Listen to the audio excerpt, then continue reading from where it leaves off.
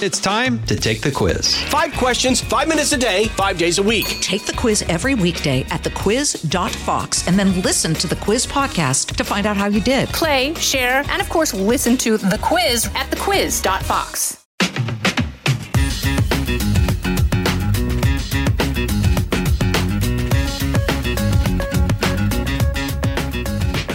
Welcome to the Jason in the House podcast. I'm Jason Chaffetz. Thanks so much for joining us because we got a good show for you today. We've got Dr. Nicole Saphier. We're going to phone a friend. She's become a friend, and we're going to have a discussion about her and her life and how she became this doctor that has come into so many of our homes and our lives, particularly during COVID. And she's got an amazing life and story, and I can't wait to talk to her about it and tell you a little bit about some of these stories. I got a quick story about from the halls of Congress. And then we're going to highlight the stupid because guess what? There's always somebody doing something stupid somewhere. So let's kick things off. I just want to give a little riff on the news. And I want to start by talking about the promise of Joe Biden. You know, we just surpassed the 100 days of the new presidency. They had the joint session of Congress last week. And as I sit back and digest it and compare what the promise of Joe Biden was versus the reality of Joe Biden and this administration, I think they're two totally different things. I think the promise of Joe Biden, quite frankly, was a bit of a lie. It was this idea that we were going to bring the country together, that we were going to become united. But then to hear the people that are still there in Congress, you know, I served 8.5 years. I was there in the halls of Congress when it was Barack Obama and Joe Biden. But the promise of Joe Biden is so different the way traditional media has told this story. They just hook, line, and sinker, just regurgitate what he says. That they positioned Joe Biden as being somebody that was going to unite us, that was going to bring us together, was going to do things in a bipartisan way. But after 100 days, there is zero evidence that they were actually going to do that. You know, I listened to that joint session of Congress, and the first, 5 or 10 minutes, Joe Biden talked about how great he was doing with the vaccine and the rollout of the vaccine. And then you had some pundits that came on and tried to say, oh, well, you know, Operation Warp Speed wouldn't have happened without Joe Biden. Are you kidding me? Donald Trump had the foresight at the beginning of this pandemic to engage the private sector and the good people at Pfizer and Moderna and AstraZeneca and these other companies. They started to go to work. And what Donald Trump and the administration did is they got rid of the impediments and barriers and red tape that slowed the normal process down. You know, it would have been, if Joe Biden wanted to be the uniter in chief, I think what he could have done is he could have given a tip of the hat or at least some acknowledgement to Donald Trump and his administration. Just one sentence out there would have done so much to bring the country together, but they just can't do it. Because the knee-jerk reaction to liberals and the left and the Democrats has been, you know what? We're the opposite of Donald Trump. If he says it's light outside, no, it's dark. If it says it's this, then it's that. He can never have some acknowledgement. But, you know, leadership, it actually takes acknowledging the other side and trying to bring the parties together. They will say, you know, Democrats will want to say, well, you know, Donald Trump did more to divide this country than anything else. But that's just not true. You know, I went back and looked at the first public comments that Donald Trump made when he had become the president-elect. He was going to answer some questions for the first time. He goes up to the microphone, and you know what the first thing he did was? He thanked and congratulated Hillary Clinton, thanked her for her service, thanked her for running a tough campaign. You know, that never gets reported by the media. So this whole idea and this whole notion that Joe Biden was going to bring people together, it just hasn't been part of reality. Mitch McConnell, the minority leader in the United States Senate, went literally weeks on end without ever having a conversation. I don't believe they've ever sat down together. And these are people that served for decades together as colleagues. Joe Biden has never had a conversation with Kevin McCarthy, who's the minority leader in the House of Representatives. You know, Donald Trump, when this pandemic happened, I think there were 4 relief packages that passed with more than 90% of the vote in the House and the Senate. That is bipartisan by just the pure vote of it. But what you've seen the Democrats pass thus far is Democrats and Democrats alone. I saw an interesting tweet, and this is kind of the last comment I'll make about this before we get on with things, but I saw this this tweet, and it really kind of caught my eye, because instead of talking in his joint session of Congress about freedom and liberty and self-reliance and entrepreneurs, what Joe Biden spent the whole hour or so talking about was, let's talk about government and its dependence and how we're going to cradle to grave take care of you at every single step of the way. Now, there's a proper role of government. I believe it's a limited one. I've been frustrated with Republicans in the past for their lack of fiscal discipline. But, this little tweet that I saw that really struck home with me, instead of talking about the Declaration of Independence, where we as Americans get to make our decisions and live our lives, what Joe Biden was really putting forward to the country is the Declaration of Dependence. And I think that's right. I mean, the taxing that they want to institute upon America is just absolutely stunning. And that every single part of our lives has government in it.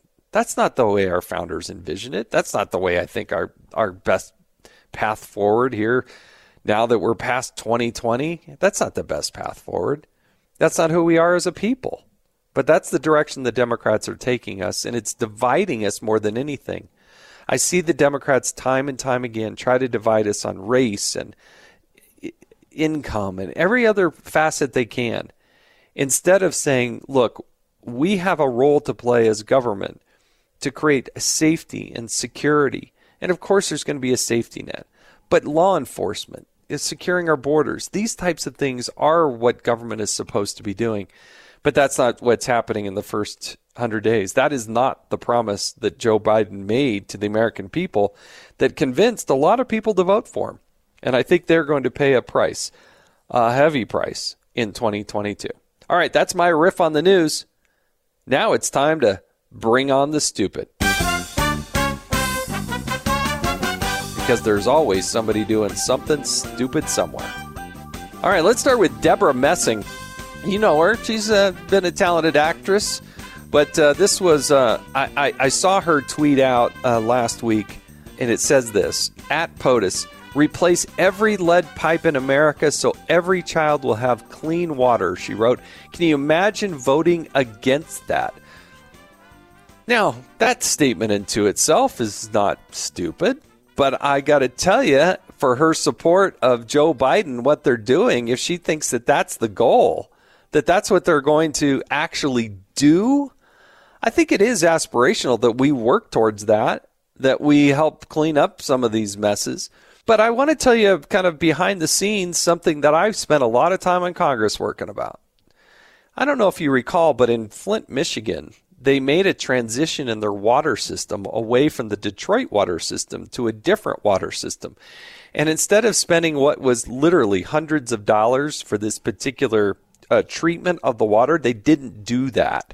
And what happened is the water got tainted, and it started going through these really old pipes in one of the poorest parts of our nation in Flint, Michigan. The problem was that during that time, there started to be a lot of lead. The levels of lead in the water were astronomically high. The problem is that at the time, they had an EPA administrator named Gina McCarthy. She had worked in Massachusetts, and she had risen the ranks, and now she was the EPA administrator. And they had some EPA folks that were working and doing the analysis of this water. And you can look this up. It's out there far and wide on the internet. But the EPA actually found out what was going on and didn't tell the people for months on end. Months. These people continued to drink lead-tainted water time and time and time again, to the point where you have abnormal readings from what people are consuming, and it's one of the great tragedies of our country. And I had hearings on this. I brought in the Republican governor, Governor Snyder, brought in the EPA administrator. We brought in people from all sides. There's a lot of blame to go around there, but the EPA did not do its job. it made the situation worse, not better. And so what I find ironic about President Biden's comments about cleaning up the lead was he was in charge as the vice president of the United States when he had an opportunity to do that, and they failed. And he took Gina McCarthy, who was the EPA administrator, totally failed. She should have been fired. And what does he do? First thing he does when he comes back into office, he promotes Gina McCarthy. She is now the green energy czar. So if you look at the food chain, if you will, there at the administration, you have the EPA administrator, but who's more senior than that? Gina McCarthy. She's going to be the one leading the directives on how we spend money and clean up the pollutants in our air and our water. But when she was in charge, she totally, completely failed. That's why I get a little passionate on bringing on the stupid here when Deborah Messing, so ignorant of what's going on, say, oh, isn't this great? We'll just vote for that. Imagine voting against that. Well, you voted for more of the same when you put Joe Biden and Gina McCarthy back in charge because they helped create the problem in the first place. All right, number 2. I got another one for bringing on the stupid, and this cannot go without saying because Stacey Abrams was the failed candidate for governor there in Georgia. She's a political activist. She was, I believe, in the state Senate or in the state House, but I think it was the state Senate there in Georgia. Well, she wrote an op-ed evidently in USA Today March 31st. And if you recall what happened in Georgia, they decided, Major League Baseball, to adhere to what Stacey Abrams was advocating, and that is to boycott the state of Georgia. And they moved the All-Star game out of Atlanta, Georgia, and moved it to Denver, Colorado. Well, she had written an op-ed that they're now trying to rewrite history. And this is why it qualifies to bring it on the stupid, because Stacey Abrams must think we are just dumb and stupid. So she writes this op-ed, and I'm going to quote a sentence here from it. The impassioned response to the racist, classist bill that is now the law of Georgia is to boycott in order to achieve change. She went on to say, events hosted by Major League Baseball, world-class soccer, college sports, and dozens of Hollywood films hang in the balance. So those are quotes. That's what she's doing. She's advocating for boycotting. Guess what? The Major League Baseball adheres to that, does what she is advocating. They move the All-Star game, and then the people of Georgia, for those of you listening to this podcast in Georgia, you know how bad that was. That was really bad. So what did they do? They've gone back now into the archive and tried to rewrite the op-ed. So it now says, this is what it says. If you were looking up for the first time, you would say this.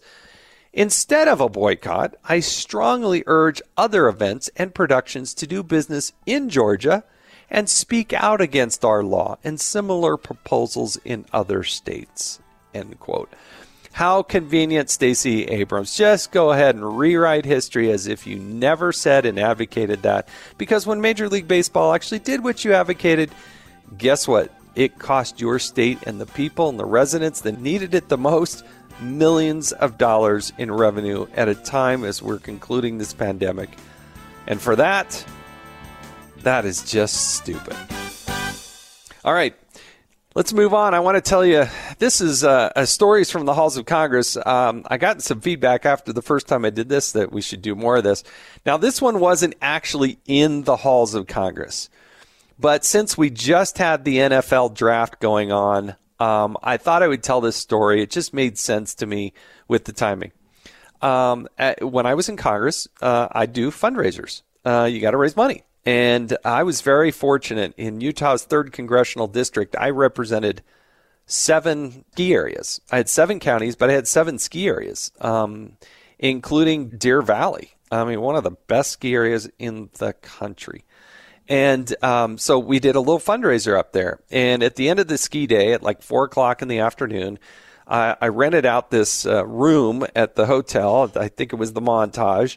There up in Deer Valley, and had it catered with some finger foods, little slices of pizza and cheese and, some fruits and vegetables, just little finger foods before you go out to formal dinner. People are coming back from skiing. They're hungry. And so about 3:50 in the afternoon, I wandered down because the event starts at 4, and that means people really aren't going to show up till about 4:15 in the afternoon. And to participate in this fundraiser. So I'm standing there. There's just a couple of us, and all of a sudden these like little kids start running up, and I think there were 2 of them, as I recall, and they start grabbing the food. They grab the plates, and they were piling on the pizza, and all of a sudden Dad comes running over, and he's like, "I'm so sorry. I'm so sorry." I'm like, "Hey, I got kids. No worries. We got plenty of food and pizza." Well, as he approached Coach, he's like, no, don't do this, don't do that. And he was so almost embarrassed and afraid, and, that his kids were ruining this nice little event. And I'm like, no, it's okay. Well, as he started to come into more focus and get closer, it was none other than Drew Brees, one of the great NFL quarterbacks in the history of the game, and certainly one of the nicest people you could ever meet. He was so nice. And I said, "It's nice to meet you. I'm Jason Chaffetz. Here's what we're doing." And he's like, I'm sorry, can I pay you for this? I'll get him out of here. I said, "No, just please. You can have whatever you want. The event hasn't started." I cannot tell you how nice, how polite he was. And then he said, "Well, if it's helpful, I'll stick around a little bit." And I thought, yeah, having Drew Brees at my event, I think that would be a good thing. And he was so nice. He just stood there and hung out, took some pictures, and you know what? Just a super nice guy, and one of those luck chances there in Congress. But a pretty cool story for a guy who's just retiring and has given back so much to our communities. And that little time he spent in Utah, we really appreciate it, because he couldn't have been a nicer guy, and I'm glad we could get a little pizza in his kid's stomach as well. All right, now it's time to call Nicole Saphier. She is Dr. Nicole Saphier. She's got a fascinating story and background, so let's give her a ring.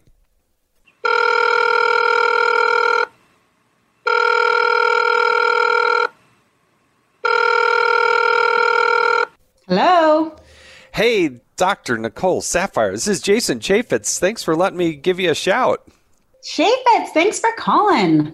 Well, listen, thank you so much. I've gotten to know you over a little bit of time here with my being a Fox News contributor and you being a Fox News contributor, and then seeing you on television, radio, and all over the place. And also your new book. You got a new book coming out called Panic Attack, and I got a chance to see a little bit of a preview of that. And this is really impressive work and stuff, and such a critical topic, and so apropos for the time. But thanks so much for joining us, Nicole, because I want to take time and kind of get to know you a little bit more, behind the camera, and what makes you you. So I want to start, if we could, because you're a very accomplished doctor. You got this wonderful, beautiful family. You're an author. You got this new book coming out, but I want to go back when you were a little girl. I mean, start back like your early memories, like, 5, 6 years old.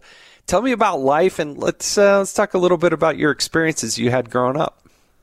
Well, you know me, I'm an open book. So let's see, where should we begin? Well, I'm similar to you. I'm from the Southwest. I was born and raised in Scottsdale, Arizona. My parents, however, were from upstate New York and South Philly. They just met. They were 2 hippies in love, meeting at Arizona State University back in the day. And they found each other, fell in love, and decided to stay in Arizona. And they had me.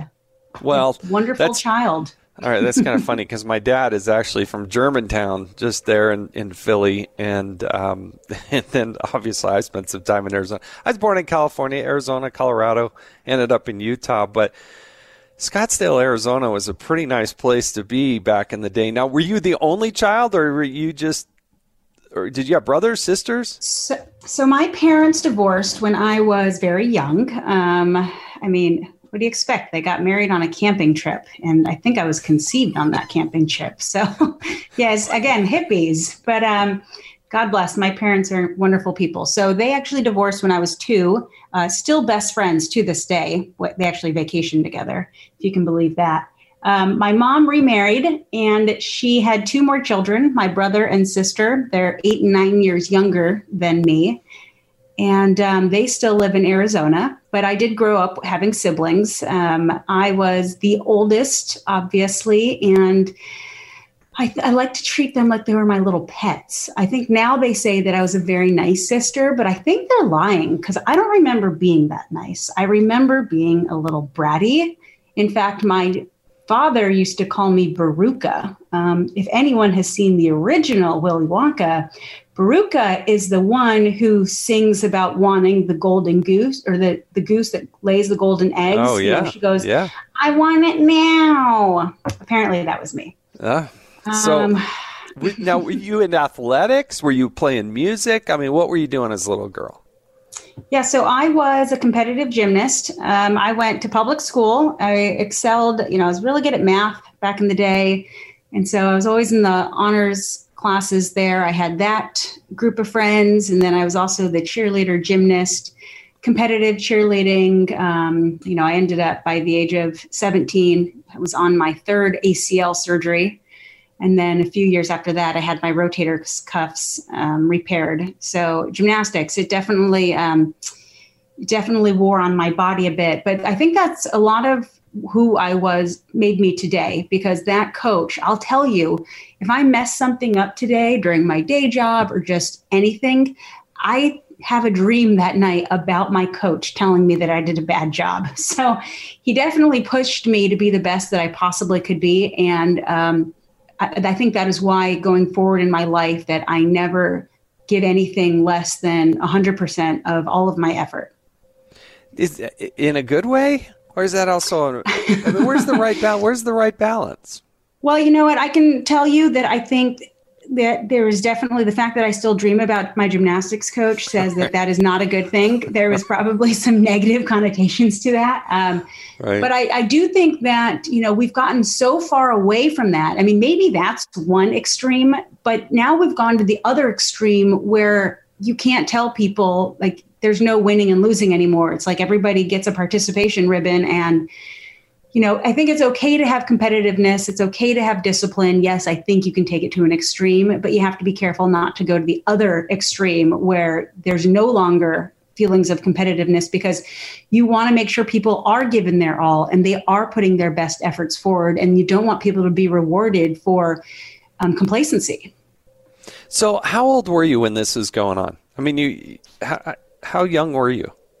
Well, so I started gymnastics when I was about 8 years old, and my plan was to do it through college, but I was never planning on, being a professional gymnast or doing the Olympics. I always wanted to go to medical school, but as you're aware, Jason, something unexpected occurred during my senior year of high school that kind of put a stop to my gymnastics, and I essentially had a new hobby that I needed to take care of.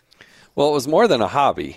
And so you got pregnant, right? And Tell us about, was there a choice in your mind? Was that a decision to have this baby? Was this something that you thought, oh no, what am I going to do? I mean, it's a little personal, I know, but what was that experience like at that age? Yeah, I mean, obviously this was a pivotal part in my life and definitely defines who I am today. The summer between my junior and senior year of high school, I found out I was pregnant. And I remember it so vividly. I remember the moment I found out, and I went and I pulled my friend out of school, and then we drove to my mom's work, because I'm very close with my mother, and I needed to talk it through with her. And while I had choices, I knew that there were choices that I could make. I could have an abortion, I could have the child, give the child up for adoption, or I can keep the child. For me, I knew that I was going to have the baby. I was persuaded by many around me to have an abortion. People told me that I would never be able to reach my goals. I would never be able to become a doctor. And, I'd essentially be ruining my life if I decided to have the baby. But I kind of think that maybe that pushed me even farther towards not having an abortion, because now I'm just going to prove them all wrong. And it was almost a good driving force behind me in that I can prove everybody wrong, because not only am I going to have this baby and continue on with life, but I'm going to continue on and accomplish every goal that I set out before. Maybe I'm not going to go in that straight line that I was originally on before that path. I'm just going to take a different path to get to those goals. And I mean, my son just turned 21 a couple weeks ago now, and he is the best unplanned event of my entire life. And so we packed up, we finished high school. He was at my high school graduation as a newborn. I had him 6 weeks before I graduated, and he's been with me ever since. Well, he's certainly a good-looking kid, if I can say so myself. He's, that is, I mean, that takes a lot of guts. I mean, from my vantage point, I've never been through pregnancy. I didn't go through that. But to have the baby and to have him there on your lap, so to speak, at graduation, that takes a lot of internal fortitude and decision making that people at that age don't necessarily have.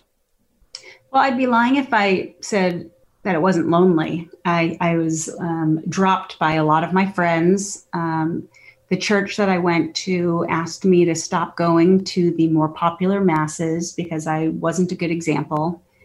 Wow. My gymnastics coach forbade me from going into the gym anymore. Not that I was going to, but he made sure to tell me that I wasn't allowed to go in anymore. And I mean, thankfully, my family, whether or not they agreed with my decision, rallied around me. And I mean, I honestly couldn't have done it without them. I mean, my mother, my father, everyone truly just rallied around me, and there was an all hands on deck. Everyone contributed to making sure that I was able to finish college, finish medical school, get through residency. I mean, I was working 80, 100-hour work weeks when I was a resident, and I was working 30-hour shifts. And so if I was having to work one of those shifts, my mom would come and spend the night with Nick. And, you know, we made it work, and we did.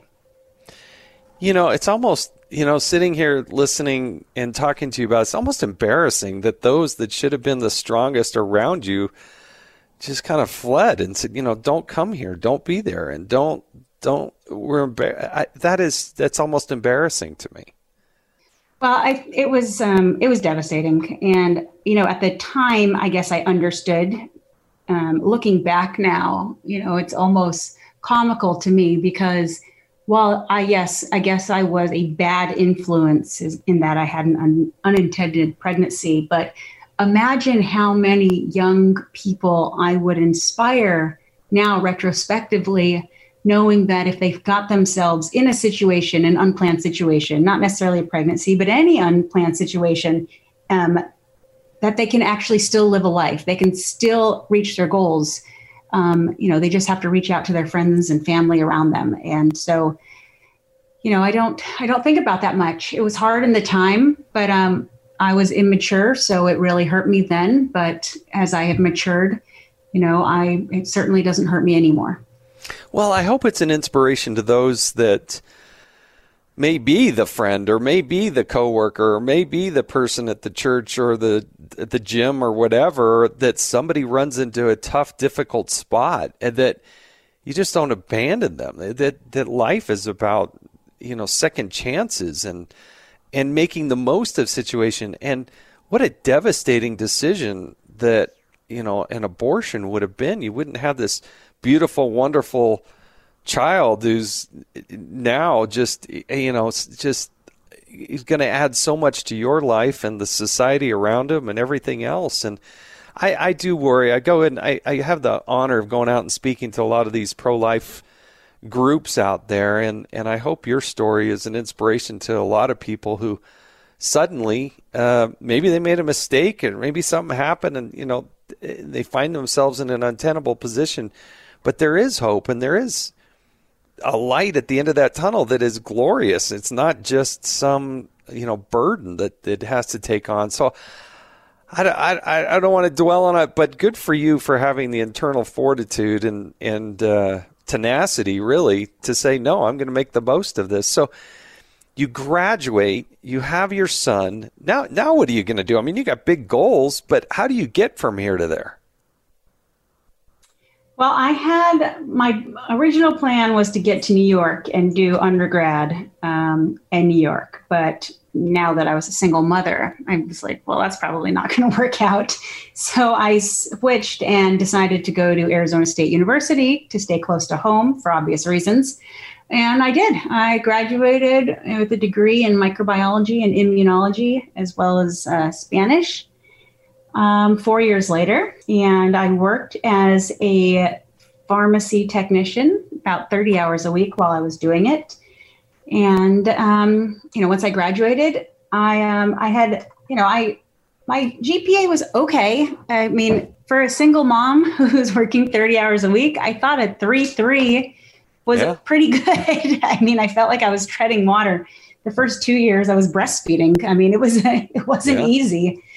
But all my pre-med colleagues, they were 3.8, 3.9. And although, I didn't feel inferior to them, I just know that I didn't have the energy or the time to put into my studies the same way that they could. Why medicine? Like, why did you decide, hey, I want to be, a doctor? Where did that come from? Well, you know what? That came when I was like 8 or 9 years old. And I don't know, there was no doctor. There are no doctors in my family. There are pharmacists and lawyers. And I decided I wanted to be a doctor, and I couldn't tell you why. I just did. And I at first wanted to be a neurologist. I had to see a neurologist when I was younger for severe headaches. And so I really liked the MRI machines, and I really liked neurology. And I don't know, it was something I was always drawn to medicine. And then when everyone told me there was no way I'd ever be a doctor having a child, now I have to be a doctor. Like, I'm going to prove them wrong. But so my family doctor, my whole life had been a doctor of osteopathic medicine, or a DO. So I applied to DO programs. And, I went on my interviews, blah, blah, blah. And then when I got accepted to one, or during the whole decision-making process, I was talking to my Italian grandmother, Mama, I call her, and I was telling her, yeah, I'm going to be a DO. And she said to me, so is that almost kind of like a doctor? And I was like, no, Mom, it is a doctor. And I don't know why, but she didn't see it as a doctor. So now I had to go back because I hadn't applied for any MD programs. And so I went to my advisor, and she's like, you've missed the boat on, applying for MD programs. You're going to have to wait and do an entire other year to reapply. And, that's when I went into panic mode. I'm like, okay, so I can take a year off and then reapply, do some extra classes, try and get my GPA up. And then I just said, I'm like, I don't think I'm going to be able to do that. If I take a break, if I stop hustling right now, there's no way I'm going to go. If I start working full time and I get comfortable, I can't stop that momentum. I didn't stop. I had Nick. 6 weeks later, I graduated from high school. I started college that August, and I haven't skipped a beat. If I stop, I'll never make it. So she said that she had a friend of hers was an admissions counselor at a school in the West Indies. Obviously, I'd never heard of this school, but she said it was owned by DeVry. And so I looked into it, and I sent everything to them, and I flew to LA for an interview, and they said, we'll accept you right now, and you can start in August like everybody else, not skipping a beat. And so now it was all of a sudden, okay, I'm going to go to medical school. I'm going to move to the West Indies. Like, does that seem like a good idea? Sure. And trust me, that was not an easy decision, but I knew that if I didn't go, I thought there would be a good chance I'd never go. So I did not take my son because I had no idea what it would be like. I left him in the care of my mother for the first semester, and I made a deal with my professors saying, I need to bring my son here.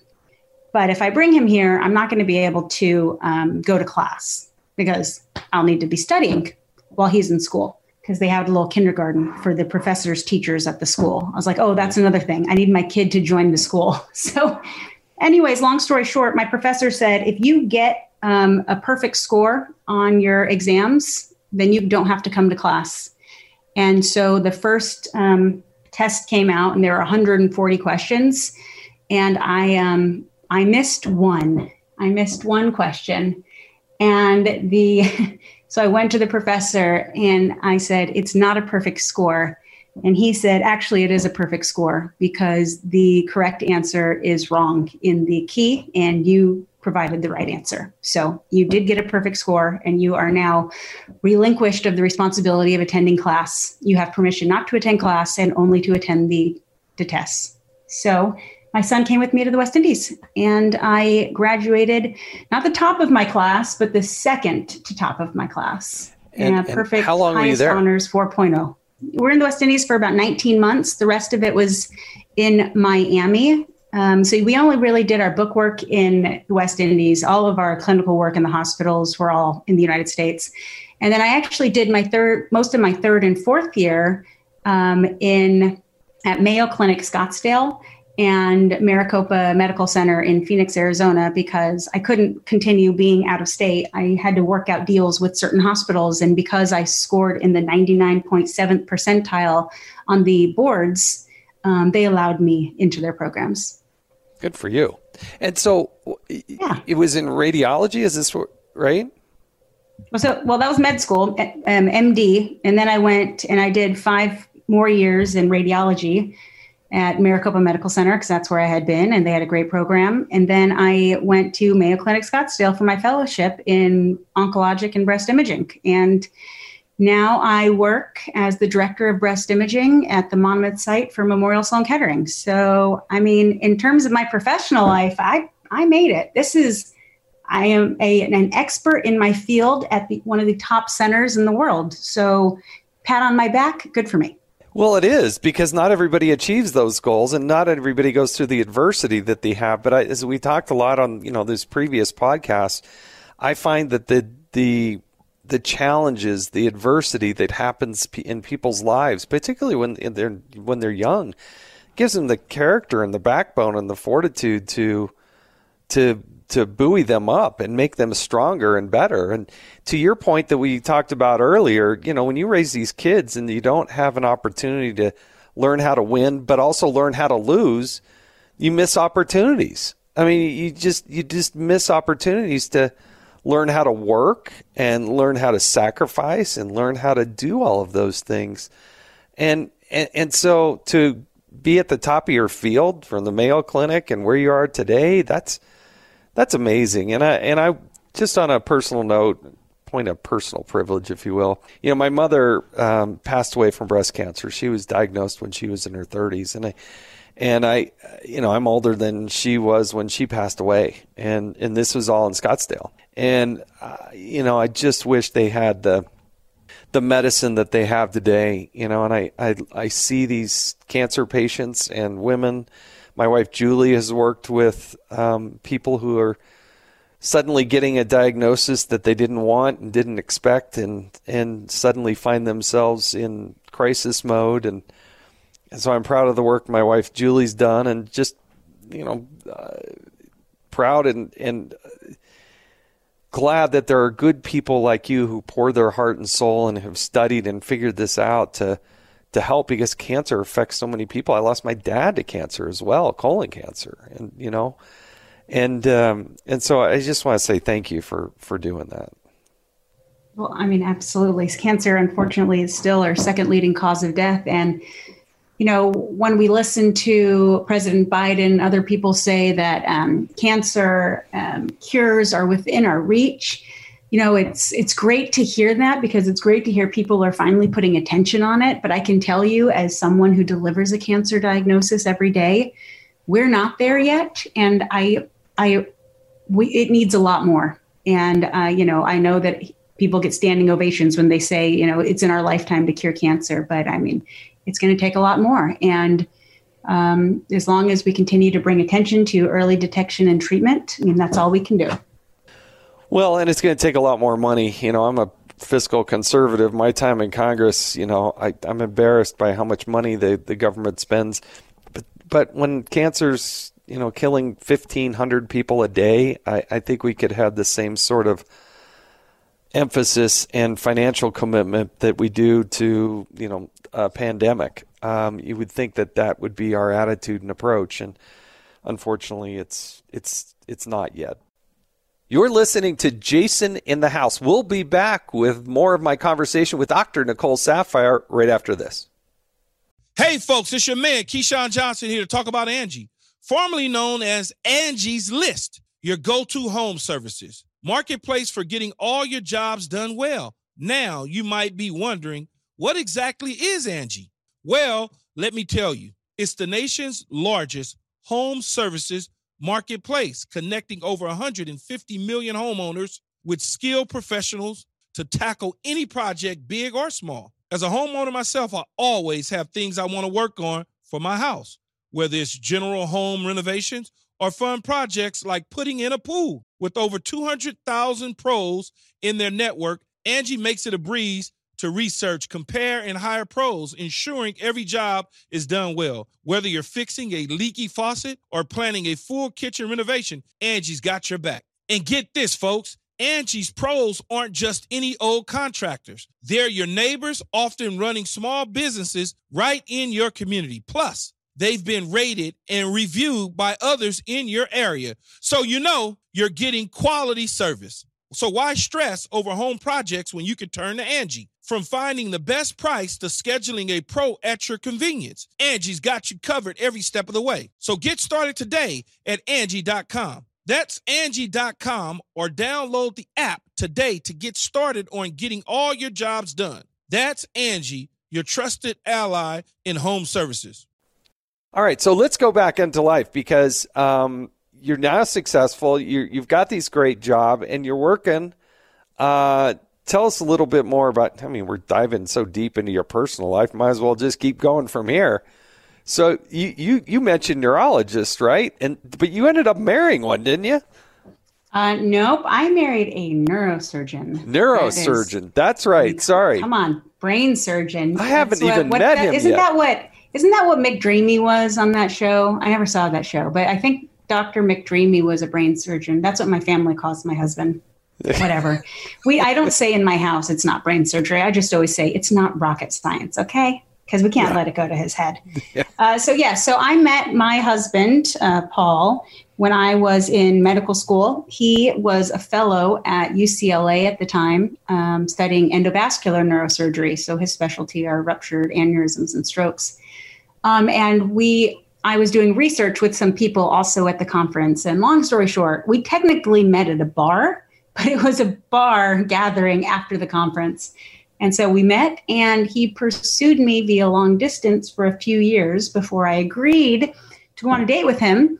But once he moved back to New York City, where he's from, I finally, 2 years later, agreed, and he flew me out for our first date. And we've been together ever since. So now I live in the Northeast. And the one thing he said to me when we were getting married is, I will live anywhere in the world with you except the suburbs of New Jersey. And here we are living in the suburbs of New Jersey. Well, sometimes the unexpected happens, and you've got this beautiful, wonderful family. And but tell me a little bit about this book, because you've written a second book. It comes out here in May. But why did you? It takes a lot of effort to write a book. I've written a few books. It takes a lot of time and effort.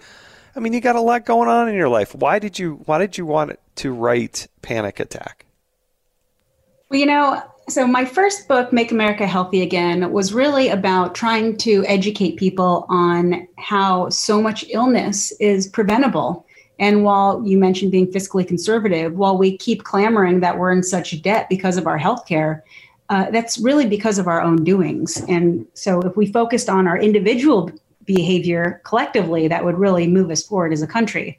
When it came to Panic Attack, in the spectrum of this pandemic, in the beginning, there was a lot of confusion. People didn't really understand what was going on. I didn't understand what was going on. I mean, we were getting new information every single day. But then I started seeing some things happening that was really upsetting. And it was people were taking science and using it for their own benefit, for their own narrative, being, partisan politics for one. And then anyone with contrarian opinions were being censored, whether they were being censored by big tech or by prestigious medical journals. All of a sudden, they were being seen as anti-science. But what's really interesting is discord is completely normal in scientific discovery. It is completely normal for physicians, doctors, scientists, for people to disagree. And it's that disagreement which puts forth the whole trial and error experimentation. That's how we produce results. But that wasn't allowed to happen. And it was the knee-jerk anti-Trumpism that was really fueling that. And unfortunately, anything other than full transparency without censorship creates skepticism and panic. And that's what happened. We created a huge population of skeptics as well as panic, and this panic that didn't have to be. It didn't have to be as anxiety and panic provoking as it was. And yet you had politicians, mainly Democratic politicians, pushing forth narratives that fit what they were wanting to do. You had people having prolonged lockdowns, prolonged restrictions, even when the science didn't support them anymore. And all it did was create further harm. And so what I decided to do in Panic Attack was I took the top 10 controversial topics of the pandemic, from the origin of the virus to the World Health Organization and, their either complacency or working in collaboration with the Chinese Communist Party, to hydroxychloroquine and vitamin D and face masks and lockdowns and all of these other things that all of a sudden you had a science and anti-science sides to, but you really didn't. People took the science, they politicized it, and they created this discord that didn't have to be. And so I go through the science, I go through the facts, and I show how it was distorted. Yeah, if people want the definitive word on what happened and how it happened, the Panic Attack is coming out. It's like in the next week or two by the time this podcast comes out. And I hope people, if they want to take a deeper dive into what really went down, I hope you're able to get it. Like I said, I've had a sneak preview of what's going on. Doctor, you've done an amazing, amazing job with that. It really... You should be proud of it, and I hope people get it and they can listen to it. You recorded the audio yourself, right? That was all you. I did the recording myself this time because you said to, but let me tell you, that was a lot of work. I know. So I just came out with a book, too. It's called They Never Let a Crisis Go to Waste, The Truth About Disaster Liberalism. It's my third book, and I recorded the audio. It takes 4 days to record this audio. And so you and I were talking, and I said, no, people are not going to download an audio and listen to some dude read your book out loud. They want to hear it in your own voice. But it takes a lot of time to do it because you can't just do it on the first pass. No. Oh, no. Oh, and let me tell you, my Chinese chapter about the origin, do you know how many Chinese names I had to say? That was tough. I'm like, I should have warned you about that. There shouldn't be so many consonants together. You need a vowel. Can I get a vowel? Well, you got your minor, or you in Spanish. We know how Spanish and Chinese. That is a language of love. There are a lot of vowels in that. Anyways, I now feel that I can adequately pronounce Chinese names appropriately should I travel to Asia sometime in my life. I'm going to download the audio of the Panic Attack book, and then when you get to that section, I'm going to speed it up. So you can dial it up so you can do it twice as fast, and it makes your voice even that much higher. I can't wait that'll be funny. All right, Nicole, you're not going to escape this podcast without going through my tough questions. So we got rapid fire questions. You cannot prepare for these. And, we were laughing earlier before the podcast that we've never heard the word bashful associated with you. So we're going to ask you some even more personal questions, and let's see what you come up with. You ready for the fast ones? Bring it. All right. Favorite item at Taco Bell? Oh, Double Decker Supreme. What about the chalupa? All right. Favorite childhood crush? Well, my boyfriend in 5th and 6th grade was Brian Klein in Gilbert, Arizona, Mesa, Arizona.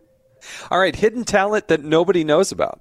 I can pick up things with my toes. I have like monkey toes.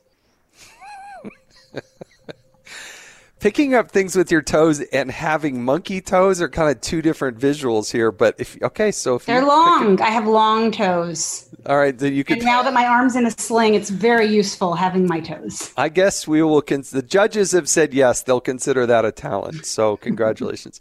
All right, first concert you ever went to? Green Day. Green Day. That's pretty Green good. Day. As people have listened to my previous podcast, I went to Michael Jackson in Denver's Mile High Stadium. That was my first one. So dating myself a little bit, but I wanted so bad. I remember when the Rolling Stones came to Arizona State. It was like what was that? They had some song, Start Me Up tour.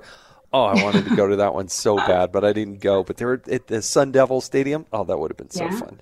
All right. Person you'd most like to meet, dead or alive. Can be anybody. Yeah. I mean, there are a few people that I would actually really like to meet. Only get one. Only get one. Well, I mean, I can say someone, but no one's going to know who he is.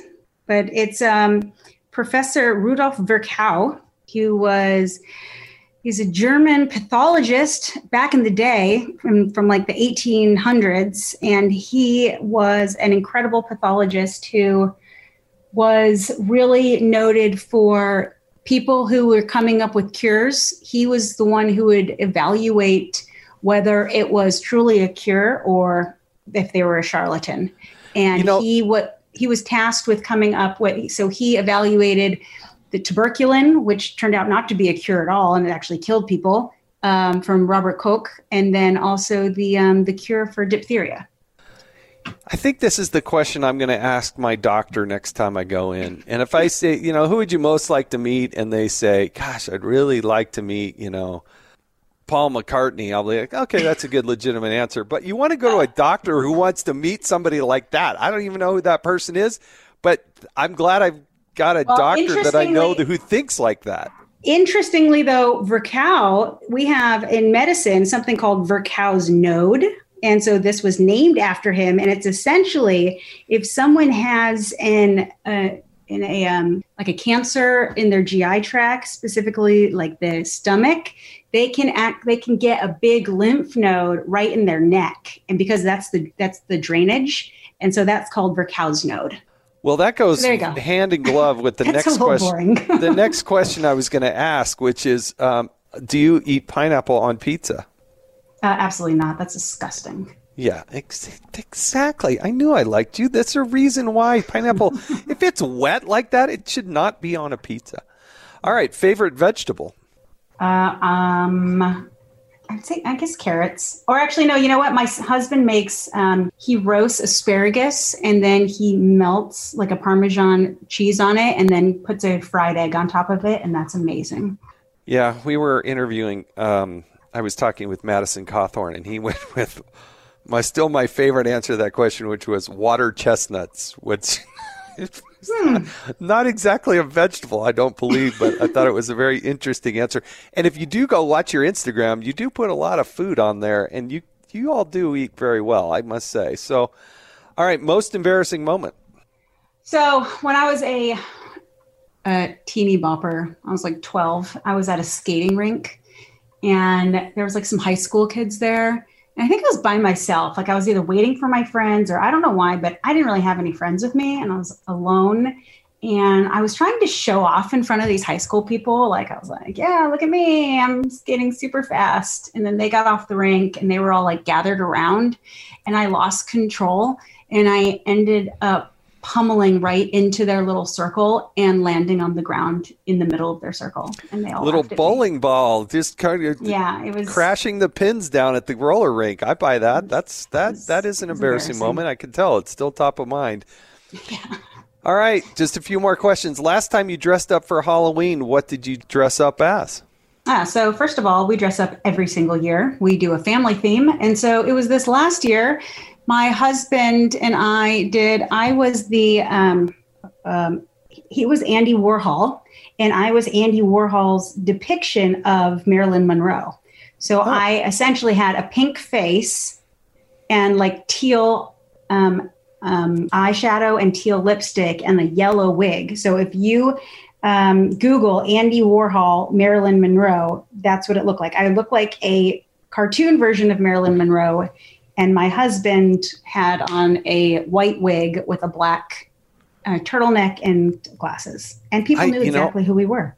What I'm learning about you and your family is when you go in, you like go all in on all things. That is the message that I'm getting here, because right. Somebody asked me that. I don't know how to answer it, because just because Mr. Potato Head and I have never been seen in the same room at the same time does not mean that that's what I gravitated to. But yours is a little bit more elaborate than mine. All right, quick last few questions. Cats or dogs? Dogs. I had a cat, though, growing up. Her name was Mama Kitty, and I had her from birth until 18. But she was the only exception. I've only had dogs since then. Yeah, I had a cat. Her name was Flower. But she only lived outside. But I'm all dogs all the time. All right, Coke or Pepsi? Neither. We don't drink soda in my house. Bunch of doctors. Okay, I'll buy that. Worst thing? Well, we already did that. All right, high school mascot? Tiger. A tiger? You were a tiger? Yeah. Gilbert Tiger. Of course. A lot of tigers in Arizona. That makes a lot of sense. So, Nicole Saphier, thank you so much for joining us. Dr. Nicole Saphier. She's got a new book coming out. It's called Panic Attack. You can get it now online. It's just about to hit the bookshelves. You can download the audio because she's recorded the audio herself.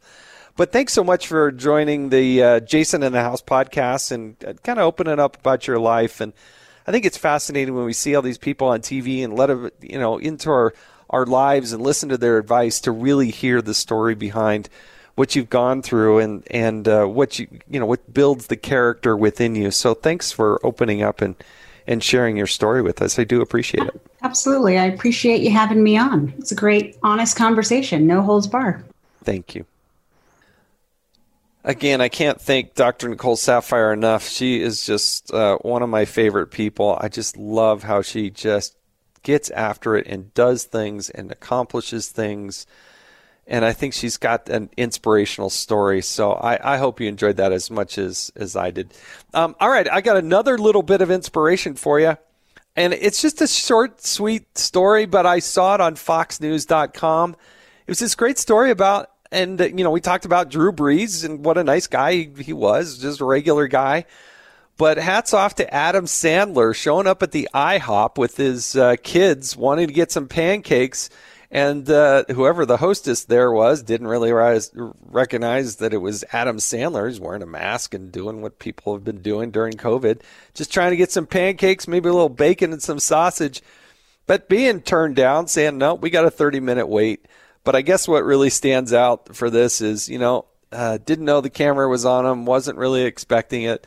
But for just being a good, decent guy, I just love the fact that he was just being such a good, decent guy. I love that about him. And I hear these stories about him time and time again. And he got, quote unquote, caught again.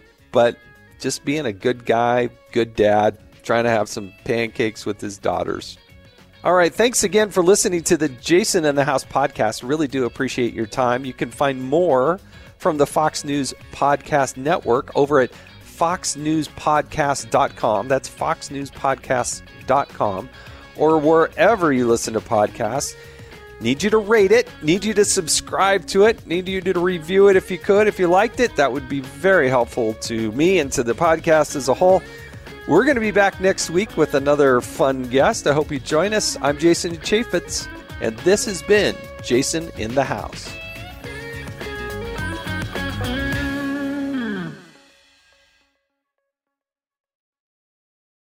Hi, everybody. It's Brian Kilmeade. I want you to join me weekdays at 9 a.m. East as we break down the biggest stories of the day with some of the biggest newsmakers and, of course, what you think. Listen live or get the podcast now at BrianKilmeadeShow.com.